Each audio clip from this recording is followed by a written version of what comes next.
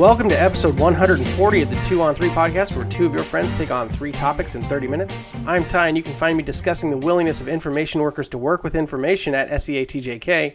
And with me, as always, is Chris. Where on the internet do you subtweet those around you, Chris? I subtweet people at CD Villasenor on Twitter. I don't really subtweet people. I just get right after. Except for I didn't tag Megan Thee Stallion the other week, and you kind of got on me about that. You coward. I'm not a coward. I was like, Megan Thee Stallion doesn't need suburban dads all like in her mentions. She doesn't care about me. I'm not. She doesn't make music for me. Her presence isn't for me. So I don't know. I mean, she's not intending to make it for you. I'm not sure that you don't make up a sizable part of her audience. Suburban dads who are being held hostage in their cars by kids listening to their songs. Look, I'm just saying there's a visual medium that goes along with the music. And I think maybe that's part of what's going on there. Maybe. Perhaps. Well, we're going to have some familiar segments for you tonight, as we're going to discuss the food we're missing, the life hacks we're discovering, and the medium hot takes we're spewing, all in equal fashion. In segment 1, we're talking ideal dinners for your celebration, and we'll talk about some more perfect bites. And in segment 2, we're going to do what I believe should be the final installment of the ever-popular half-baked life hacks. And finally, we're going to examine the punishment you invite by sharing your opinions on the internet and encouraging others to do the same. Beyond the buzzer, we'll pause for Jad Jokes of the Week before heading to the OT, where I will share with you an excerpt from the memoirs of former British Prime Minister Ted Heath. If I read it like the way I just read that line, it's not going to go very well. It will likely become evident to you why I chose to do this after I'm done reading it. Interact with the show on Twitter at 2on3pod, or hit us up via email at @2on3pod.com. You know how much we love to hear from you. But before we get to that, Chris, I have to ask you, a month in, how's the remote learning model working for you? It is, it's okay. It really is. In fact, my son set up this hilarious, like, cocoon for himself where he now goes in to learn. Like, he doesn't sit at the desk anymore. He's built like a tent with a blanket and some stuff and some snacks, and he just goes in the tent. And he's nice. And he's happy there. And I think he's doing pretty well. I think he does better in the tent, and it might be like an anxiety thing. Like, maybe he's sort of figured it out for himself that he's much more comfortable in this like really enclosed space. Mm-hmm. And now that he's in that little enclosed space as opposed to out in the desk and in the chair, I think he's doing really well. You sure it's not just that he's hiding his computer screen from you? No. He's not quite there yet. Like, so you think in 2 more years, this is definitely going to be the reason. But right now, I think he's just comfortable in that small space. And we can check their grades, okay, online, and we took a peek at them the other day, and they seem to have turned in all their assignments, and everything seems to be going okay. I don't know how much they're learning, but they're doing what they're being asked to do, which is, I guess, the part of school, right? Yes. Well, that's good to hear, and I must lament one more time being behind you in the family development department as far as age is concerned. Having 2 elementary school children has proven particularly challenging. Have you ever seen those things they sell in like the Sharper Image catalog that's basically a muzzle for your conference call mouth?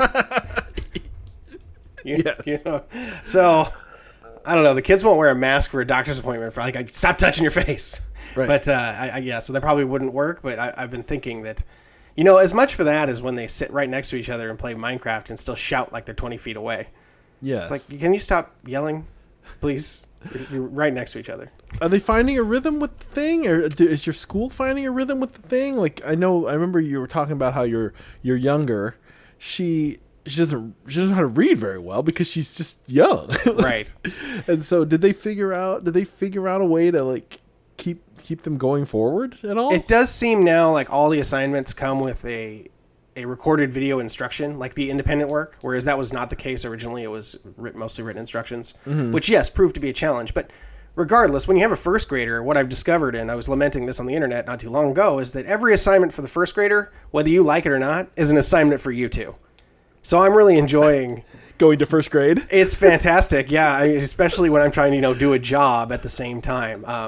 So I've got a few mild gripes. I had to email the teacher and I was like, hey, if you have it in your power to maybe not start the class video conference calls on the quarter or the 10 of the hour, that would be super cool. I was like, some of us are at work and it's very hard to step away to get a child connected the way they need to be connected. It's a lot easier if you're like, hey, it's at the bottom of the top. I can plan ahead on that one. Yeah. When you're dropping it into the middle of my hour in the middle of the day, that's a little bit more challenging. Really? They're doing that? They do that to you? I just don't think they're thinking about it. I just think, this is like, hey, school's always on the 10s, right? That's kind of how it works. So back in the day. They changed ours up, man. We're on the top and bottoms. Well, hopefully my bitching will get us to the place we need to be.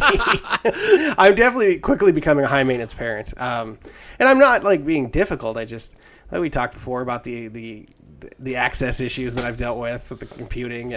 But like even today, the first grade independent activity, like so Wednesday is like the early release day, right? So the amount of structured work is much smaller for both of them. Okay. Which is okay for the older one and not so great for the younger one as far as me trying to get anything done at work. And the independent activity was basically build a tin can telephone. And I'm like, what the fuck? The child's got to get supplies that you didn't tell me I needed to gather. Cups, Dixie cups, and string and some and some pokey scissors, man. Yeah, I know, but I got it. What, I'm going to let the 6-year-old cut holes in the bottom of cups unsupervised? Sure. And tie a knot in a string? Yeah, that's all happening. Independent work, for sure. Yes. So how are you liking first grade? I don't. Do you feel like good? Do you feel like Goodwill Hunting all the time? Do you know how easy this is for me? This work is a fucking joke. I wish it felt that way, but when you're trying to convince someone else that it's important to them, it's not like I just get to bask in the glory of my own genius. My son was taking this math assessment, and I guess he had a couple of days to do it. And at one point I said to him, hey, you want me to take that test? You want me to take that assessment for you? He says, yeah, and I'd end up in high school math, and then I'd really be lost. I said, yeah, you're probably right. They'd go, this kid gets it. Yeah. Let's move him up. Our older daughter's already in the more advanced math option, and she still had to do the assessment. And the assessment is like difficult. Like they're asking about factors and like, can you, and reducing fractions is more, like right on the edge of her capability. But she also hasn't seen that material for 8 months. So it's one of those things where I have to decide how much of it can I jog, like how much am I helping by helping? And I try to explain to her, I'm like, look, if you get this right, but you don't actually know how to do it, it's only going to make your life harder. It's worse. Yeah, it's worse. So she gets it, but the younger one was having like a meltdown about the fact that she's like, there's all these questions she didn't have any idea how to answer in this assessment. Take the 0, man. That's what take the L, and they'll figure it out. There's like Are you on that standards-based grading thing? Do you do that? Do they do that? It's not like A, B, C, D. You don't get A's and B's like correct, in elementary school. You get approaching like nowhere near grade level. It's a lot more like a corporate performance review. Approaching grade level. Yeah. Exceeds grade level. Yes. Kind of thing. Yeah. Yeah. It's like trending toward achieving, overachieving. Yeah. Needs improvement. Right. Well, you figure like by the end of the year, you should be at grade level, right? I mean, if you started 3rd grade today, there's no way you'd be on grade level. You'd be below grade level. They haven't even taught you anything yet. It's tough when it's tough when I get it. It's tough when you feel like I'm in school and I should know the answers to questions. Yes. But they ain't taught you nothing yet. They just lead with this assessment and then just give you a kick in the nuts. Yes. It doesn't seem fair to the kids at all. Well, the assessment is standardized and it should be adaptive, and I get why school can't do that. They don't have the technology, they don't have the budget to develop something like that. But standardized doesn't make any sense when you're assessing first graders. No. Not unless you're going to actually just make it first grade material. And a lot of that stuff was not first grade material. There was stuff on the first grade assessment that I know doesn't even get taught until the end of 2nd grade or the beginning of 3rd. Because I've seen the curriculum. I'm like, why are you assessing? I get what you're doing here, but if the child gets 100 on the first grade assessment, then maybe you can expand the testing. Hey, you know what? We're going to have you take a second one. Right. Yeah. Right. Don't just push the child through this ego-shattering, impossible like labyrinth of math problems that she's never even heard of. Right. Put her self-esteem through the Play-Doh mash machine. It was a tough scene, I'll tell you what. Yeah. All right. Well, on to happier occasions as we go to segment 1. Yeah. So welcome to October, dear listeners. And in October, both Chris and I had the privilege of being born. At Rocktober. Different years, 10 years apart. Very, very close together. I think you were at what? I'm the end of the month. Yeah, but You're it's the like beginning 2 of the weeks. month. Yeah. It's like 2 weeks. Yeah, well, anyway, my birthday's in 9 days, and so my wife asked me, well, what do you want? And my action is for dinner, to be specific. I was going to say, okay, forget it. Well, I mean, the answer is to be left alone, let's be honest. To do what I want to do without interruption. We've gone over this. But no, she's like, well, what do you want for birthday dinner? And I'm like, well, I'm the only one that leaves the house to do any shopping, so I'll just take care of it. I'll just get the dinner. Yeah, don't worry about it. I get it. You want to do something nice, but don't sweat it. I'll make sure I treat myself.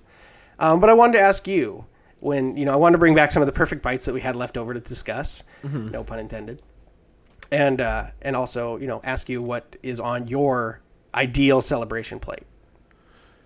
I like to go steak and potato is generally like the chosen food for celebration for me. Okay. Like, let's just get a steak that's like a ribeye that's wildly big from the meat joint, and then because they'll cut one for you too. Like you don't like the ones that show up in the glass. You're like, could you saw one off for me? That's like really huge. Yeah, can you get a 16 ounce? Right, like bigger than that even. But like, and then I'll cook it up and it'll be great. So steak, baked potatoes generally for me. Like I know that's kind of a boring dude thing to say, but that's where I tend to go if it's special occasion eating. Yeah, I mean I agree. I tend to celebrate with the steak as well, mostly because I don't eat it on a regular basis because no one else in my house is eating it, so I'm not cooking steaks. It's not something I'm doing on a regular basis. Potatoes I'm not as interested in. I find potatoes to be tiresome and overrated for the most part. But it's a pairing. They feel like they go hand in hand in my. Perhaps. So what else do you bother with a vegetable? Any special anything? Any extra bites? Anything goes alongside the steak, or just the steak by itself? No, it's like steak, and then like the baked potato, which gets jammed full of like butter and cheese and stuff you don't eat, and and it turns into like sort of like this potato soup and a baked potato skin. Mm-hmm. Yeah, that's my jam. Like as far as there will be some vegetable on the plate. I don't know what it'll be, but it won't be particularly memorable. It's not a. It's definitely the third supreme. Yeah. Okay. See, I'm definitely well prepared green vegetable over any kind of potato. Like that's my choice every time, even in the steakhouse. That's crazy. No, potatoes are gross. Potatoes are gross. It's useless. They just grow in the ground and they're useless. You can survive on them if you have no choice. Apparently, you can grow them in your own poop. Yeah. In space. Matt Damon did that. That's not. It's funny because in my head, that's sort of become reality for a thing that occurred. Yeah. Remember the time the guy got stranded on Mars and he survived? Yes, exactly. No. So, in a funny potato-related story, years ago, we had a garden going. We planted some potatoes. My son, for his school, they said, "Hey, take a potato, cut it into quarters, and then, let it root or whatever, and then plant it in your garden." So we did that, and we grew some potatoes. Fast forward, I took the raised beds out, gave them away, and redistributed the dirt and all this other stuff.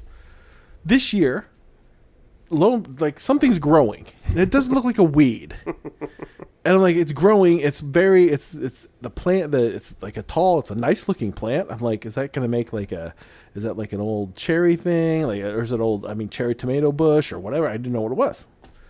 So it got big, and it's like, just dig it up. It was potatoes. So I cleaned the potatoes that grew in my yard, and we ate them. Nice. Yeah, I made like some hash browns out of them. They just grew in the yard. You're gonna have an infestation. They're just all you're never getting rid of them. Every year I don't there's know. some Maybe potato plant. hopefully there'll be Surprise potatoes. potatoes. Surprise potatoes. It was amazing. Well, it's good to see that something came out of those fresh graves you had dug in your front yard. True enough. So I wanted to go over some other perfect bites and see if maybe these would be, is there anything else that you consider? And one of the things I wanted to bring up first here that's on the list from when we talked about this a few weeks back was rice soaked. Pretty much, I think rice soaked in the last of whatever you're eating is right up there as far as all bites of any meal. This one particularly calls out tikka masala and then heaped onto some naan, and I can get with this. This sounds delicious to me. I can picture the flavor. I can taste it right now. I'm making the fingers together, chef fist, as I describe this.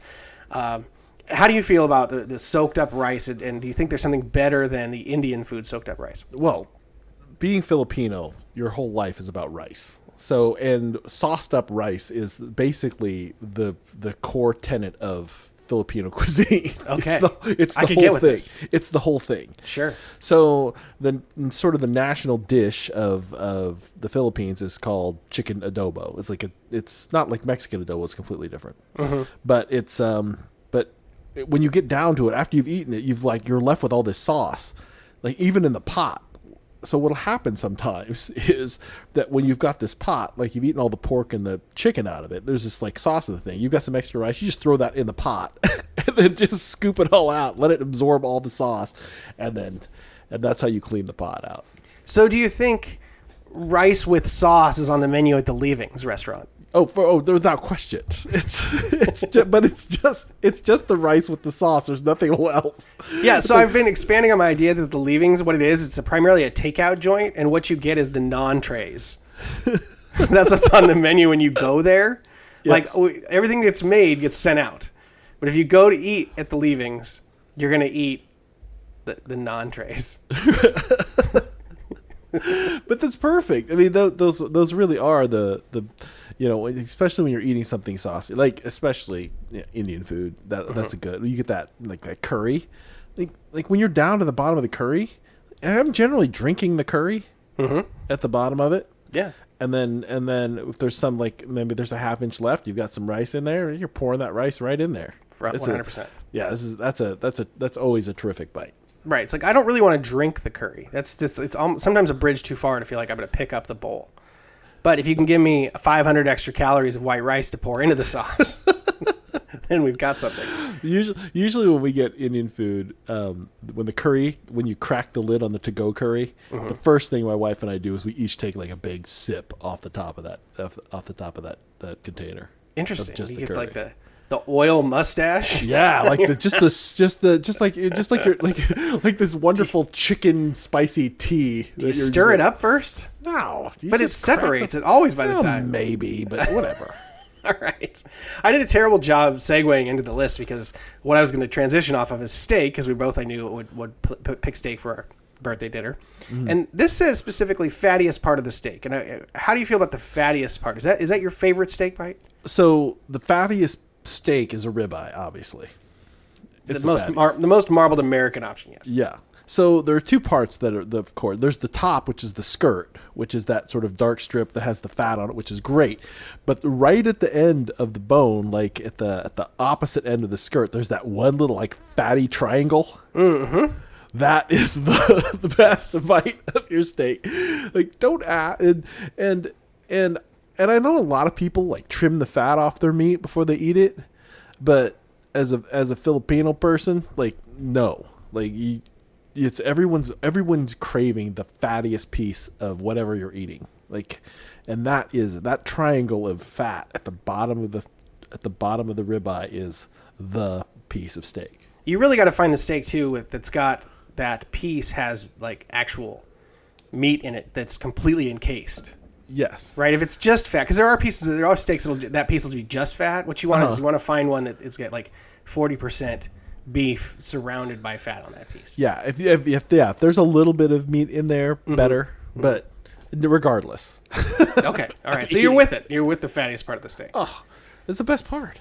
And I think I've told this story on the podcast before, but when I went to Japan, I went to a fancy Japanese steakhouse and got served some I assume some meat that had been, massaged and fed honey and such. And they gave it 2 cuts, and I should have looked this up if I knew I was going to bring it up, but I don't recall exactly which one was which. One was a very sort of familiar type Kobe, right? Like, or I think more of the Wagyu style, where it's like fully marbled, looks, it's like even, right? Like it's not even muscle and fat separate. It's just the fat runs through all the muscle, right? Right. And that was delicious, but the most delicious steak I'd ever had was the lean Kobe. There was no fat you could see, but the beef melted. And I don't know, they must just hold these cows still. I don't know how that works. I don't Seems bad. I don't think you want to. No, I have I'm sure that if I found out, I'd probably have ethical issues with it.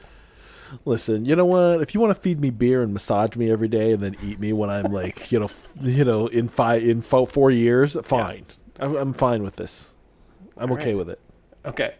One more that I wanted to touch on. How do you feel about this take on the burger here, which is the middle bite of the bacon cheeseburger, where it has the highest concentrations of bacon and cheese?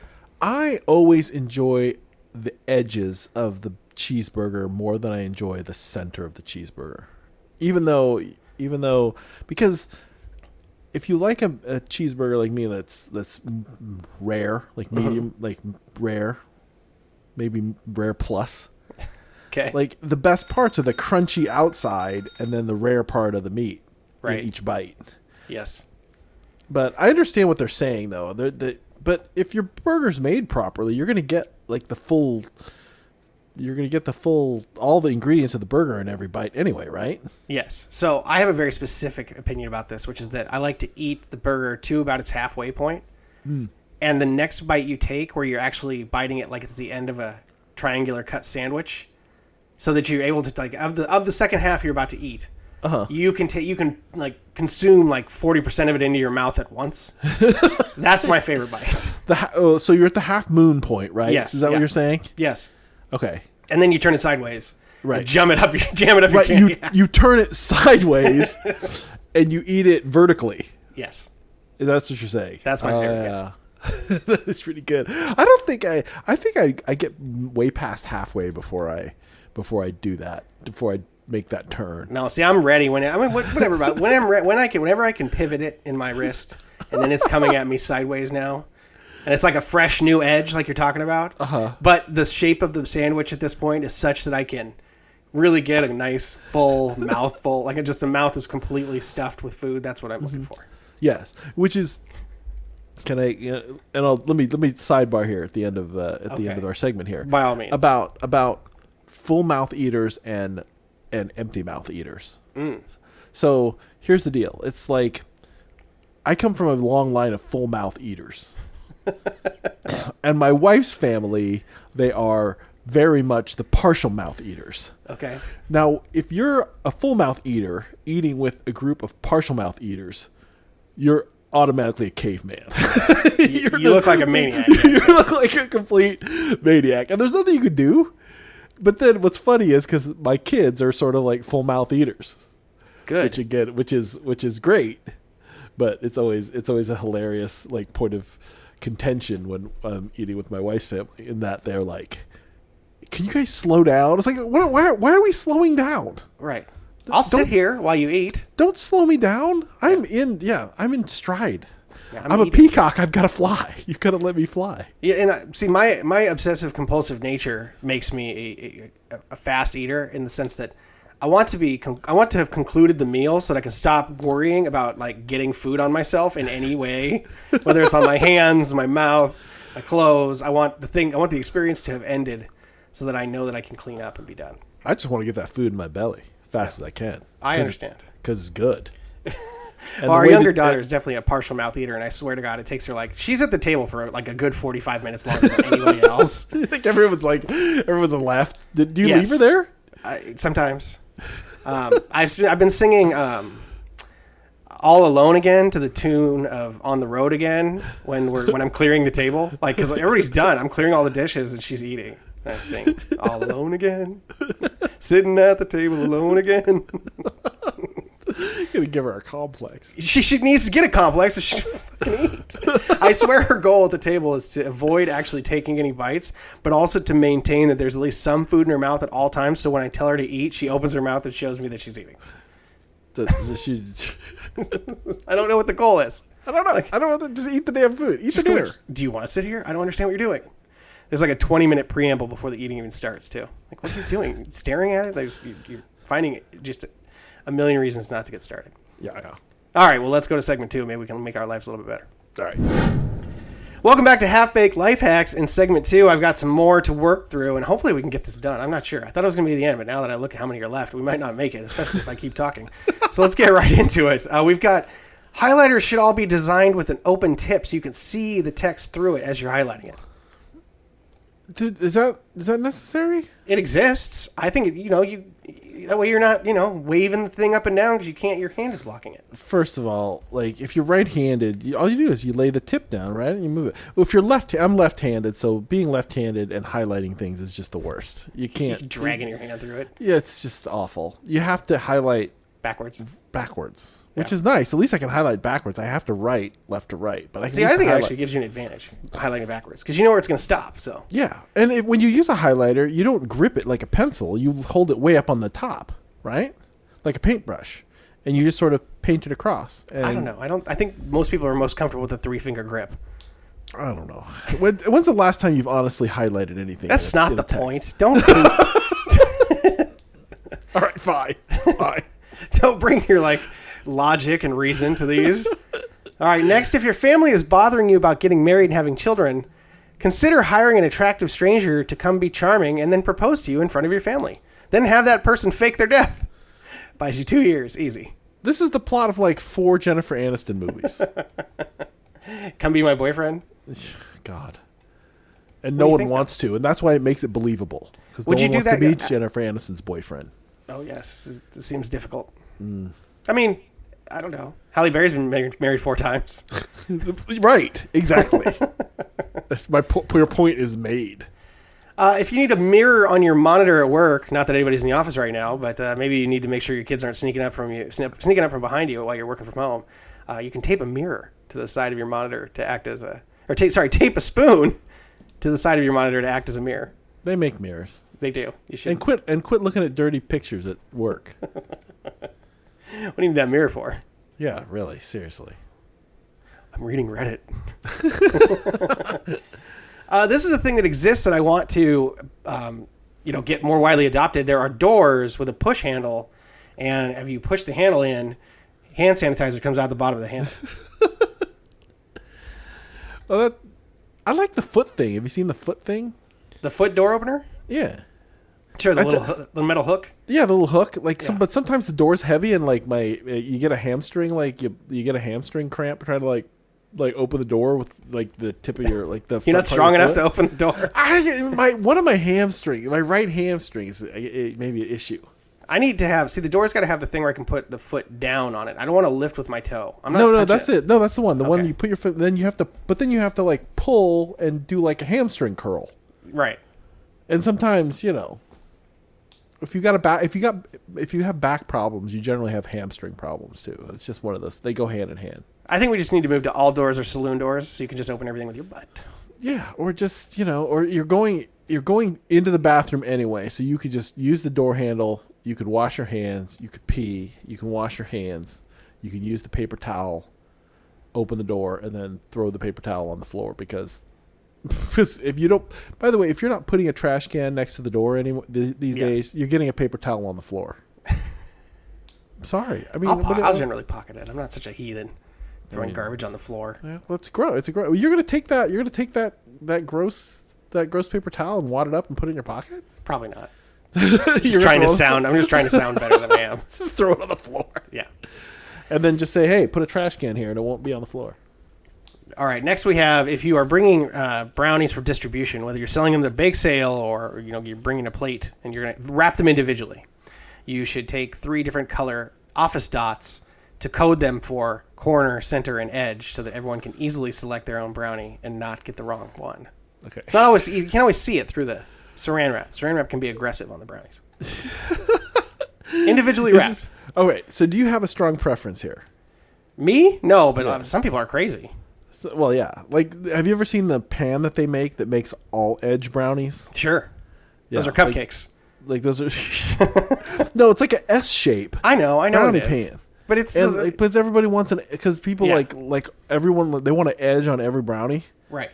I'm like, brownies are delicious. Just eat the goddamn brownie. Sometimes I'm in the mood for just the middle too. It's nice and cakey. There's no crusty edge. Whatever. I mean, I need to drop some ice cream on it generally anyway. But I'm not really just sort of an out and out brownie eater. You know what I'm saying? Sounds like an insult. What are you, some sort of out and out brownie eater? Yes. All right. I'm not. Now that you said it like that, it sounds like a racist insult from the 50s. But it sort of depends on the level of icing you get on the brownie, right? Have you, like, if it's an iced brownie, which is more like cake, maybe I can deal with it. Okay. But if it's just like brownie, like crisp, like cracked like the desert on top brownie, like I generally need to add something to that. Really? Okay. Yeah, I like some ice cream with that or something. You put some cheese on it. Put some aerosol cheese on it. Yeah, perfect. All right, next we've got an open sign for your business where the N slides from the end from the end of the word to the beginning of the word to say nope.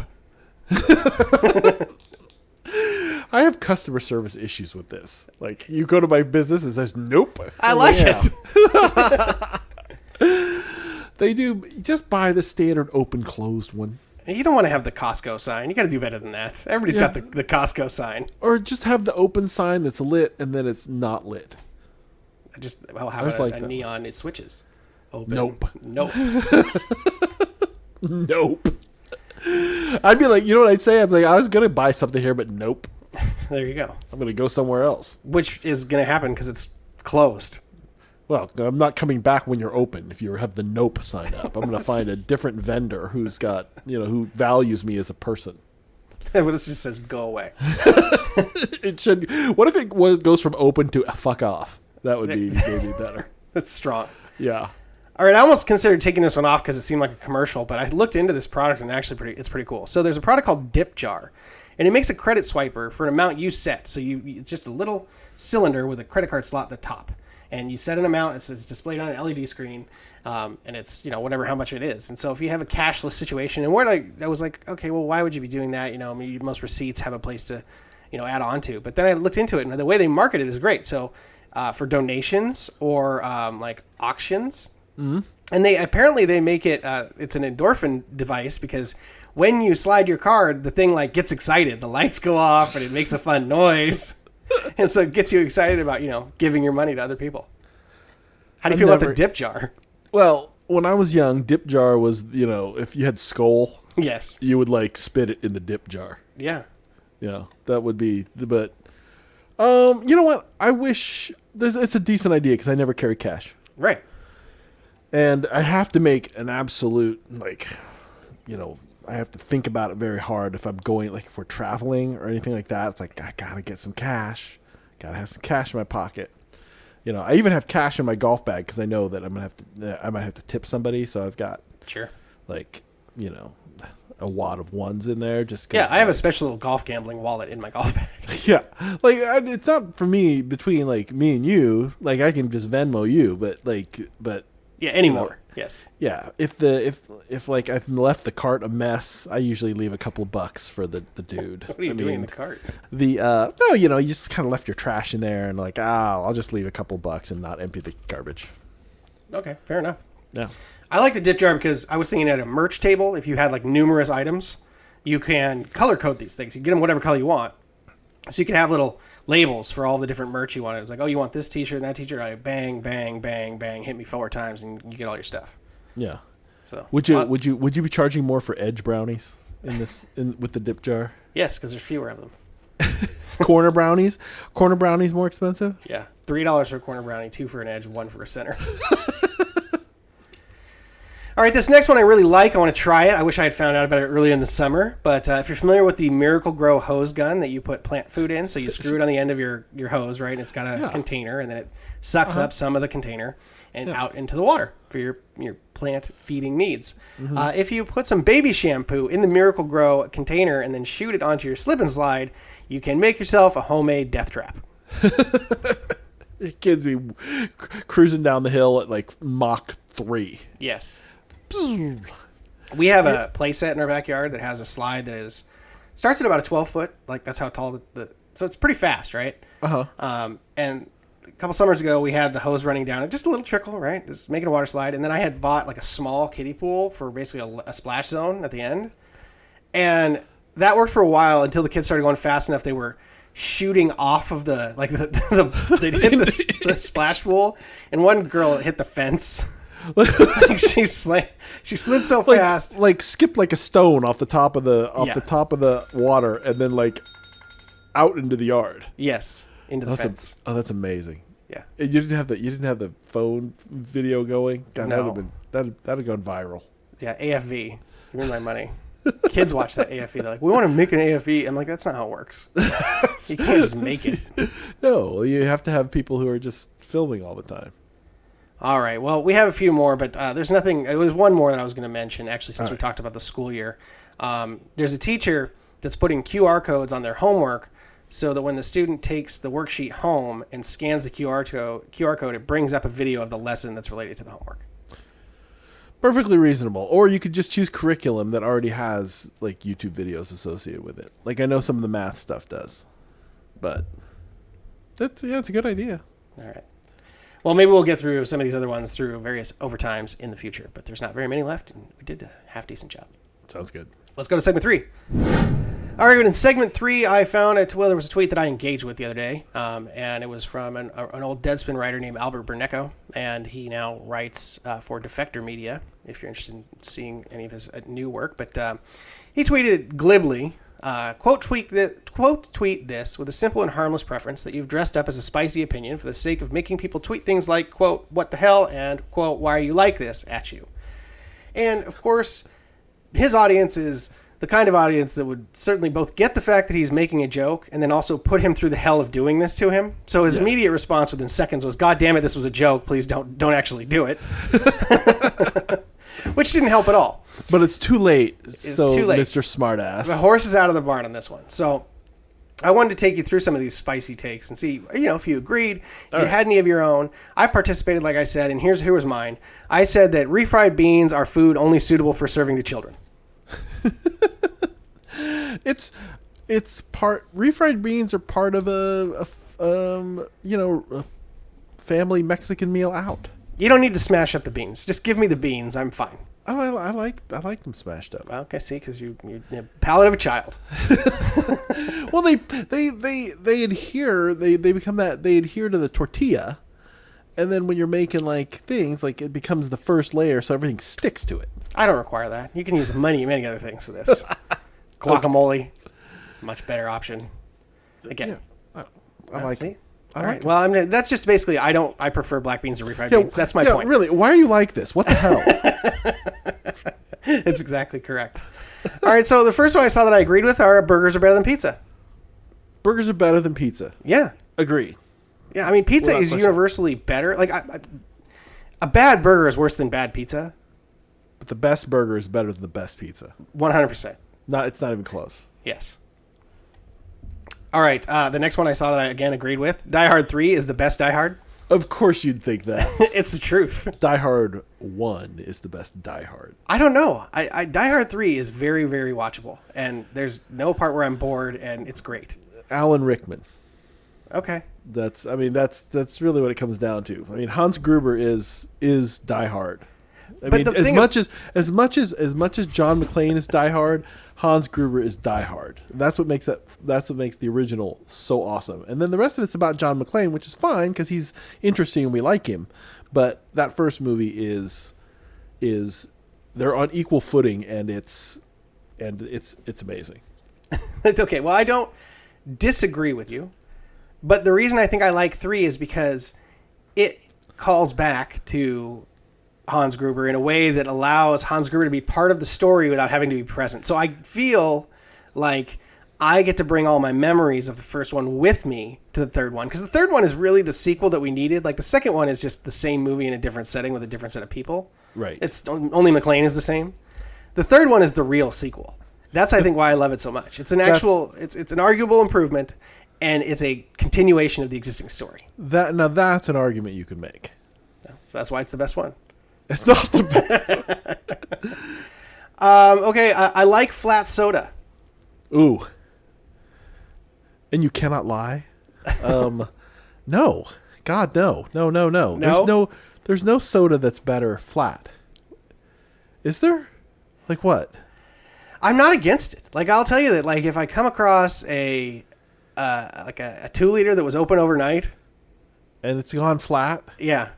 Like If flat. I'm hungover, it might be ideal for me to drink some flat soda. I don't know. I'd rather have no soda than flat soda. Flat soda is disgusting. This one's wild. Peanut butter is a top 5 topping for a burger. I've had peanut butter burger, and it's I pretty knew you were good. going to say that. I have no idea why. I just knew you were going to be It's like... not yeah. top 5, Okay. but it's pretty good. But when I was a kid, I used to put peanut butter on hot dogs, and peanut butter might be a top 5 hot dog topping. Okay. Really? Any specific kind of hot dog? Any... No, just like, God, when you're a kid, what do? You microwave some hot dogs. You get some bread, like Wonder Bread. You put the hot dog on there. You take some peanut butter. You layer it across the top, and you go to town. It's delicious. Okay. I don't know that I'm going to try that. It sounds not delicious. You should try it with like a little bit of a hot dog. Like if you make a hot dog, like cut off like an inch and a half of it, just the hot dog of the bun and just a little peanut butter. Give it a try. Okay. It's not. If you like peanut butter, you like hot dogs. You'll like peanut butter hot dog. It's no potato chips on a sandwich. Potato chips on a sandwich is a good move It's the only. to give you the little crunch. Absolutely. Especially if you don't toast your bread. Do you toast your bread? Are you a toast? I toast my bread almost all the time now. I like only when the sandwiches. sandwich sort of like the general rule is that the sandwich should be a hot sandwich. If it's like a cold cut sandwich, no, I'm not toasting the bread. Really? No. But then you put the chips on there. Yeah. See, if you toast the bread, you don't need the chips for the crunch. Yeah, but You then just- you the get crunch outside in of the bread. toasted bread is like an attack on the inside of my mouth. The chips are like they get part of it is they get enveloped in the soft bread, which So you're comes just you're like saying like plain like Lay's potato chips on a ham sandwich, yeah, for sure. and then you smash it down to get the initial crunch. Like, and then I don't you're- necessarily never smash it. I like to just hold it and then let my mouth do that work. Ah. I don't want to make a mess. Again, we discussed this. So this is interesting. I thought I was doing it as a bit, but actually I've learned that Ranch Doritos make a great vanilla ice cream topping. Ranch what? Ranch Doritos on vanilla ice cream. I've never even thought to do that. That can't be good. I don't like know. that. I like the life hack the other week where we said you smash up some cones a little bit and then Yeah. have ice cream nachos. Like I can Yeah, get yeah. behind that. Yeah. I don't think I'm going to enjoy Cool Ranch nachos and vanilla ice cream. Okay. Like the initial, it doesn't seem. What if you just poured the bottom of the bag? Just shake it. Just shake the. I will never be able to. to find out. Do you think you can find out for me? I'll try it. Next time you have the last bit of a Cool Ranch Doritos, throw it on top of a scoop of vanilla ice cream and tell me how it goes. Okay. Let our listeners know whether or not that's disgusting or not. I'll let you know. It's no pumpkin spice macaroni and cheese. We've lost our mind with pumpkin spice. I mean, this is Well, this is not a hot take at all. I expect better from the Canadians, frankly. To know that Canadians are bringing their craft dinner and putting pumpkin spice in it, like disgusting. What? I don't know. I mean, why would they do that? Mac and cheese does not need flavors. It is in and of itself the flavor. Like you could use different cheeses, Sure. but there's really no point in pumpkin spicing. Well, there's no point in pumpkin spicing a lot of things, Right. but it tends to work in the first thing we got exposed to, which is the pumpkin spice latte. Like it's a hot drink. You Sure. put some, it's nice. Doesn't taste like pumpkins, but whatever. It tastes like pumpkin spice. Whatever that is. The spices you would put in a pumpkin pie without the Which, yes, doesn't taste like pumpkins either. right. Anyway, regardless, it works well in that for me. It works well in a pumpkin pie for me.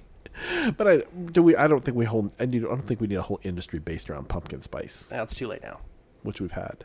And the Spice Girls should have a pumpkin spice. Well, They should add a six. So these things did not align properly in the timeline. There would have been. If the Spice Girls came out today, there would be pumpkin spice. Well, they'd have to have a pumpkin. I mean, it'd be the only way to, She dress in know what? orange. Maybe. Is she the body positive Spice Girl? Pumpkin Spice. Next we've got, I'm getting out of that, Ripcord. Next we've got responding to any long text message you get with the following 3 phrases. I ain't reading all that. I'm happy for you though, or I'm sorry that happened. Listen, when you write an overly long text to somebody, you've taken your life into your own hands. Like, whatever you get, if you even get a response, like, you should get, what the hell, or why are you like this? That's what you should get if you send somebody a long text. It's like, there's no reason to send somebody an overly long text. Sometimes you don't want to speak to them on the phone. And you still have to let them have it. Well, here's what... Well, wouldn't you, like, give them a little bit and then have them respond and then give them some more and then have them respond and then give them some more? You just lay it all out. I lay it out. I'm like, you know what? No. Here's everything. I don't want to hear any more about it. You don't want to sort of build into it? No. I don't want to have it back and forth. Because the only reason I'm sending you a long text is if I'm pissed anyway. Fair. All right. Here's one I'm staunchly anti. Okay. Ketchup is good on eggs. Fuck that. Ketchup should not be on your breakfast table at all. I think it's okay. Again, Don't you're put it going on to your make me hash eat brown. potato. If Don't- you're going to make don't me eat put it on the potatoes, hash I'm going to put brown. ketchup on it. No. I will. Ketchup has no place at the breakfast table. Disagree. I cannot be convinced otherwise. Sorry. If you eat a McDonald's hash brown, will you dip it in ketchup? No, I put the hash brown inside my egg McMuffin, my sausage McMuffin, Why can I not yet just order that? and it lives in there. Yeah. And it's like potato chips on your sandwich. Yes, I I don't- It has the greasy, hot crunchiness in the middle of your sausage McMuffin. It's the best. Hit me with the sausage and egg, no cheese, and put a round hash brown in there. Come on, McDonald's, get your shit together. Or just put the oval hash brown in there. You should be able That to thing's say. huge. It's like I know, it's awesome. like the size of your iPhone. That's fine. But you should be able to say, I'd like the number 2 meal with the hash brown inside the McMuffin. You know what? I'm going to ask him to do that for me next time I go to McDonald's. Okay. I'll let you know how that goes. You're going to try to custom Yeah. order? I'll just say, hey, I'd like the number 2 meal. Can you just put the hash brown inside the McMuffin for me? Yeah. Man, if they did that, that would be the greatest thing. They're going to tell you to do it your damn self. Well, maybe they're customer service oriented, and they will, and they don't have a nope sign. Oh, you ruined my joke. You were supposed to finish your thought so that then I could say, nope. God. Don't she know how to set up a joke? Shut us. Stop it. All right, the last one I wanted to touch on here is I like to smell my own farts. I am not bothered by my own farts, but here's the thing about your own farts is that you know when one's bad. Yeah, for sure. And it's your own fart, so you just deal with it.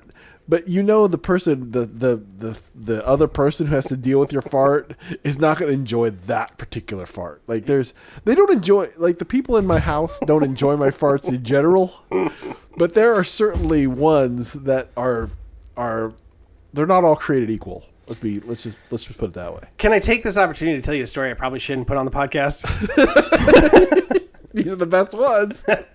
So I'm driving a distance not so long ago, roughly 90 minutes. Okay. And unfortunately for me, I have to release some interior in the car. I'm by myself, so it's no big deal. Sure. Yeah, no problems. But it's bad news. I'm like, oh no, oh god, it's bad, it's bad. It's bad. Roll down the window, whatever. Few moments later, everything's fine. I move on. But I'm on the road for a while, and it's warm out, so it starts to get hot in the car. And, my back is hot on the seat, and my lap, or, the bottom of my legs is crotch, right? This is what's getting hot. You're getting some swamp going. Yeah. And we have, we're fortunate enough that our car has the ventilated seats. You can turn the air on. Oh, no, that's a new feature. Yeah, so you hit the cold air, and it comes out of the seat to keep your back right. and your legs nice and cool. Well, I'll tell you what, if you farted in that seat about an hour before you turn that on... You get a replay? You get a free replay of that fart? But it's almost worse because it's that terrible... It's stale. It was horrible. I was disgusted by myself. because share my because pain. that fart, because it was living in the chair for so long, it was no longer your fart. It was Correct. somebody else's fart. Car's fart. And so it grossed you out because it grossed you out like it was somebody else's fart. Well, it made me really concerned that I would like fart into the car, forget about it, and then my wife would get in the car, use it next, turn the seat vent on, and just get gassed out. Oh, I mean, I always call the knee pillow that I use when I sleep. That's like the fart absorber. That thing's taking so many direct hits. Like this is a battleship. Like that thing is. If it was a battleship, that thing would have sunk like 1,000 times. All right. Well, if anybody's still listening to the show, you know what time it is. Now comes the part where we throw our heads back and laugh. Ready? Ready! Dad jokes of the week. Woo!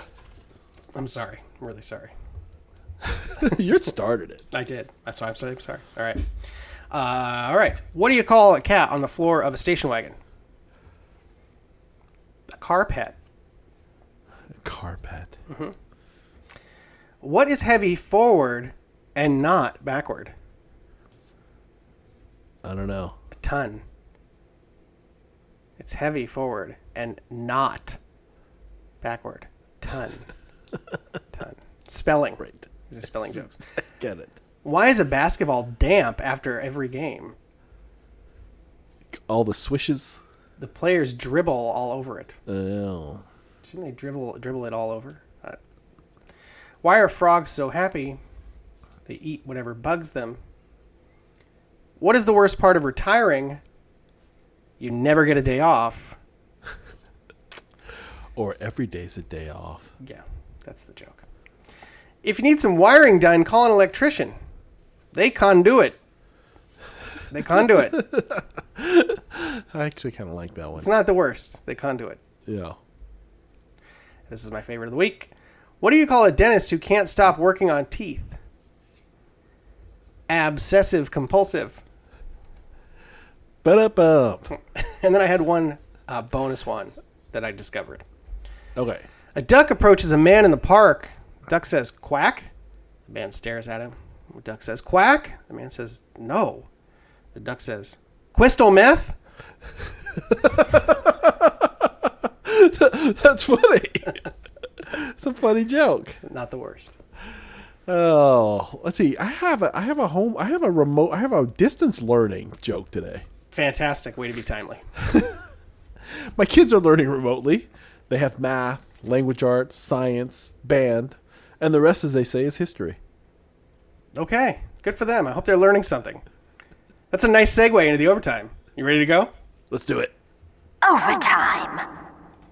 All right, in the overtime, I've decided to share with you a short excerpt from former British Prime Minister Edward Ted Heath from his memoirs. It's about Hitler. Wow. Well. So I'm just going to go ahead and launch into it. I don't know why I decided to make this the overtime. I found this interesting, to say the least, and I'm going to share it with all of you. You ready? Okay. All right. I'm bracing myself. Outside the stadium, we could move quickly into the streets and watch the military march past the hotel where the leaders were staying and were often seen on the balcony. All of this was impeccably well organized and immensely impressive. It made me recognize for the first time what a fearsome threat Hitler and his forces would be. The political rally proper was held in the superb city hall, which could accommodate several thousand Nazis. The atmosphere was heated up by a symphony orchestra playing Wagner, and it became more intense as the leaders filed onto the platform. Then came the great fanfare on the arrival of Hitler himself. I was sitting on the inside of the walkway leading up to the platform. It was so narrow that I wondered how Hitler was going to move up it flanked by his guards. In fact, he walked up alone with the guards behind him, his shoulder brushing mine as he went past. The crowd cheered continuously until he sat down, and then he listened intently to the speeches of his colleagues, which were mainly attacks on socialism and the supposed role of the Jews in promoting Bolshevism. Hitler reserved his own speech for the great parade outside. When I saw him close by me, I realized at once that he had not come to office as a result of his physical dominance. His physique was actually extremely modest. It was though the power of his speech-making and his ability to strike all the right chords with the German people that this man was bringing Europe to the brink of oblivion. Although his speeches were in many ways disorganized and often rambled on, he knew all the right buttons to press with his audience, an audience who felt that they had suffered at the hands of both those who drafted the Versailles Treaty and their own nation's weak leaders during the 1920s and early 1930s. In a dreadful way, Hitler's rhetoric gave the Germans the leadership and sense of nationhood that they sought. He made them feel good again about being German. On the evening of the City Hall rally, I was invited to an SS cocktail party, which turned out to be a comparatively small affair, consisting mainly of regional functionaries from the Nazi Party and foreign visitors. At this party were all the senior leaders except Hitler himself. Each shook me by the hand and talked for a few minutes, always about my impressions of the rally. Göring was far more bulky and genial than I had imagined, but Goebbels was the reverse, small, pale, and in that setting rather insignificant looking. I shall never forget how drooping and sloppy Himmler's hand was when he offered it to me. I later often wondered how such a physically unimpressive man could have harbored such evil and proved so effective as a political figure. This thought came back to me while I stood outside my tent in a field alongside the Rhine one morning in May 1945, listening to a radio report that the captured Himmler had succeeded in committing suicide. It was a remarkable experience for a young undergraduate to find himself present, albeit as an observer, with those who represented both the heart and the head of the Nazi movement. It is impossible to recapture in words the overwhelming physical impact of these occasions. Although we never felt ourselves to be in danger of attack, the violent and nationalistic nature of the sentiments which whipped up this fervor clearly spelled serious trouble for Europe, and everybody present at those rallies could recognize with perfect clarity the expansionist nature of Nazi intentions. I never for a moment thought either we could change these dominating attitudes or that we could do any form of deal with those who held them. When I returned home, I was certainly horrified by the events I had watched, but at the same time, I had at least rid myself entirely of any illusions about what my generation would have to face. I was utterly convinced now that a conflict was inevitable, and that it was one for which we must prepare immediately if we were to save Europe from the evil domination of National Socialism. This experience subsequently dominated my political life, my service in the army, and then my post-war attitude to international affairs. It also reminds me that it is both ludicrous and offensive to draw any parallels between, on the one hand, the empire that Hitler and his acolytes were trying to build, and on the other, the united, democratic, and free Europe that the present German government supports. I just thought that sounded familiar. Yeah. Yeah, I think there's a lot to that. I'm always of the mind that when anybody sort of gets compared to Hitler, I'm like, well, you're obviously not in Hitler's league. Let's be clear. The guy's like, there's nobody named Hitler anymore.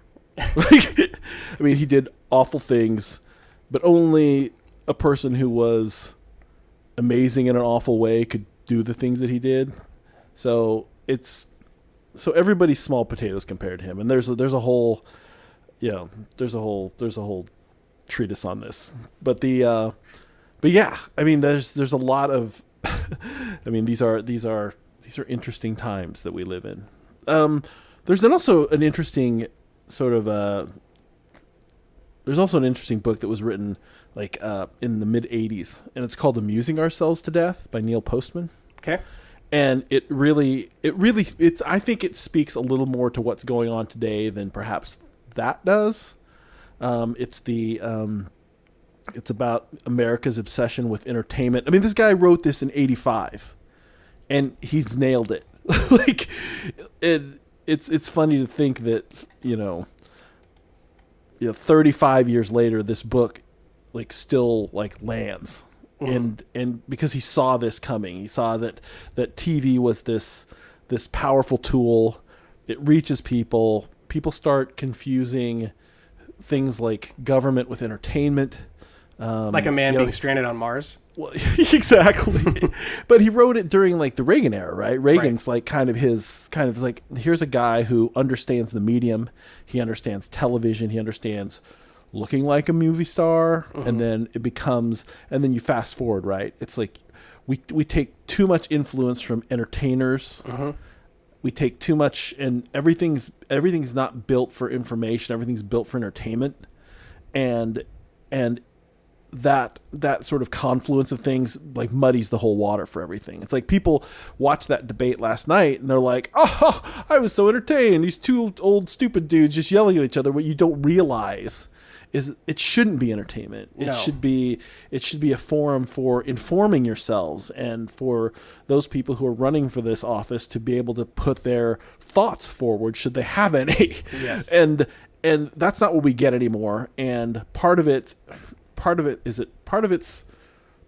fault, part of it's not our fault, but it's sort of this frog that's been boiling for decades. And here we are sort of at sort of the apex of it. Everyone's looking around and saying, "Oh shit." Yeah, I think it's a great. Go ahead. Yeah, that's it. Everyone's looking around and is like, "Oh shit, it's boiling." and there's nothing to do about it. Like, what do you do about it? Like you can't. You just have to. Enough people have to just come out the other side and say, this is not what this is about. This is not what this is for. This is not for entertainment. This is government. This is people's lives. This is sober proceedings, right? I mean, it's not made for this. It's not WWE, right? Right. What we have right now is no good. Yeah, I mean, to me, it goes back to the conversation we had in the near past about the need for more regulation in capitalism. Because to me, you can't put the profit motive in front of every single thing and not expect that to ultimately, sully whatever you're trying to keep the integrity of.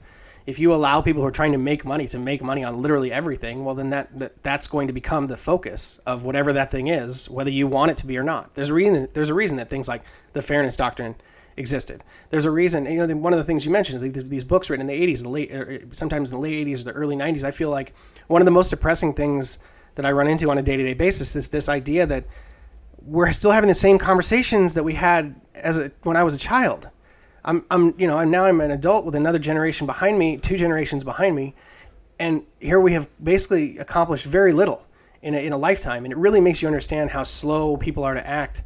And when you see things like the existential threats we're facing, many of them at this point, whether it's internally, politically, like I just described, or externally, in the sense that the climate is changing. However you think about it or not, mitigation has to occur. And I don't care basically what you think about what causes it, but we need to do some things to make changes. And my point is that it's very frustrating to look at how bright the future seemed when I was young, and then 30 years later have it be. Well, it's basically worst case scenario across the board. Well, I can't count the number of tweets and Facebook posts I saw over the last 24 hours that said, I wish I could be a kid again and not have to worry about all this stuff. I wish I could go back to being whatever, this and that. It's like, no, stop that. Be an adult today. Yeah. That's what you need to do. I wish I had known at a younger age that I was I was mistaken that I thought I could just ride along while problems would be fixed by people who wanted to fix them. I didn't realize that I needed to be actively working to fix them myself. And I wish I had realized that much sooner in my life. And, but it's never too late to come to that realization. It's time to adult up, people. How people go, oh, another day of adulting. Adulting's this terrible thing. The worst thing that could happen to you. I love how people go about this. It's yes, guess what? It's time. It's right. Time. Be an adult. Don't use news media for entertainment. Let's use the things that they're made for. You have to turn it all off, because anything that's given to you at this point is junk. You're going to have to go out yourself, find the information yourself from sources that you can trust, not even trust, no opinions. I just want facts. I just want numbers. I just want to read the law that you're quoting. I don't want you to inform me about it. It's I'm going to try to make heads or tails of it myself, because what's given to you, if you sit back and turn on the TV, whatever washes over you is junk. It's just junk. It's all junk. And it's no good anymore, and it's too bad, because things got harder, and I don't think most people are up for it. People by and large are violently uncurious in a really sort of grotesque way, and it's really depressing. And the reality is that we do live in this world. You talk about this entertainment-driven society where we kind of have this, and you and I are as guilty as anybody else of this, is a sort of perpetual adolescence, right? Where it's but the bottom line is that if you want to be a 40-year-old man and enjoy things like sneakers and video games and Star Wars, that's more power to you, but you have to work to make sure the world exists in which you are allowed to actually do those things. Right. And we talk about that stuff here. Yes. And I enjoy that stuff immensely. Sure. But there's a part of me that when this mic goes off, that I have to be an adult. Yeah. And I do. And that's the sad reality. I mean, obviously we're pulling the curtain a little bit tonight, but that's just the way it goes. It's take it seriously. Take take your opinions seriously, explore your values, and build opinions, and use facts, and just come to something on your own. Like whatever it is you come up with, it might not be what it might change in a year, but come up with something on your own. Figure out where you stand, and then move forward from there. And then obviously vote. And if you just did that, if everybody just kind of did that, we'd be better off. I mean, you don't have to look at too much. You don't have to look at too many financial indicators like nobody has any savings. Right. Everyone has gigantic credit card debt in this country. I mean, that tells you right there. That tells you most of what you need to know right there. Right. And that people aren't willing to be adults about stuff like this. It's true. Yeah, it's obviously weighing on us, I think, heavier than usual. That was obviously a disaster last night in every respect. Oh yeah, nobody wins. No one won last night. No, and except the cable news networks who get to talk about what a disaster that's been for the last 24 hours. Right, and that everybody's going to tune in to see like what the reaction is, because that's where the horse race politics that we're dealing with. And because that's it. Because that's what people want. And people say, well, why couldn't they run the debate in a more classy way? Because nobody wants a classy debate. Like I do. But nobody does. People want to see blood. People are in it for the spectacle, and they're not using that forum for what it's for.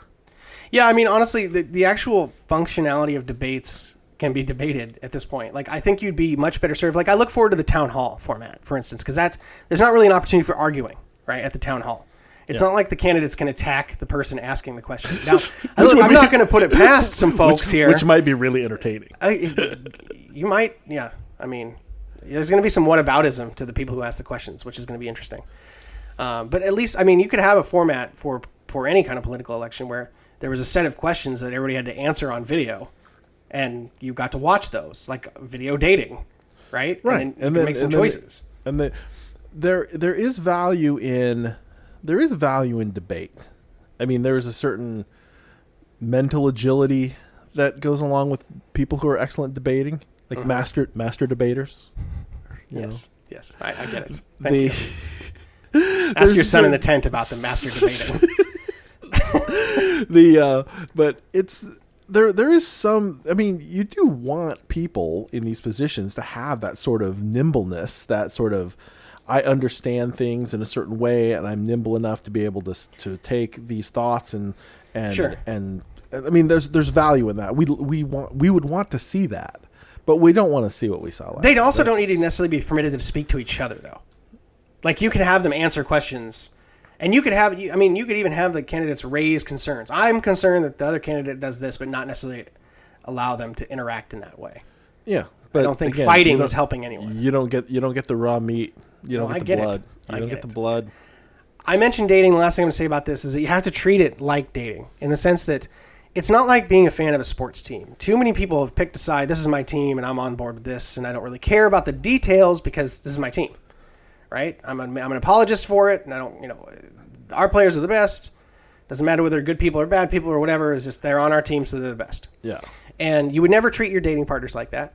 You need to pick a political relationship like you do your romantic relationships. You take the good, you take the bad, you weigh it out, you decide how long you want to be part of whatever you're a part of for however long you're going to be a part of it. And then you finally ultimately maybe settle on some core values that you decide to stick with. And then you try to pick people that align with those values, not the reverse. Yeah. And sadly, that's too much work for 99.9% of the people in this country. It's tough. It's not just this country. Yeah. All right. Well, thanks for putting up with that. Every once in a while, I got to get it out. You know what I mean? I know. Yeah, that's right. That's why we have this. That's why we have this forum, Ty. Just get it out, man. Unload it. All right. Well, that's our show. And our thanks to all of you for listening to 2 on 3 Pod, where we look outward to help you look inward. And if you don't already, please subscribe and review via your favorite podcast provider. And don't be shy about sharing your thoughts and suggestions for the show.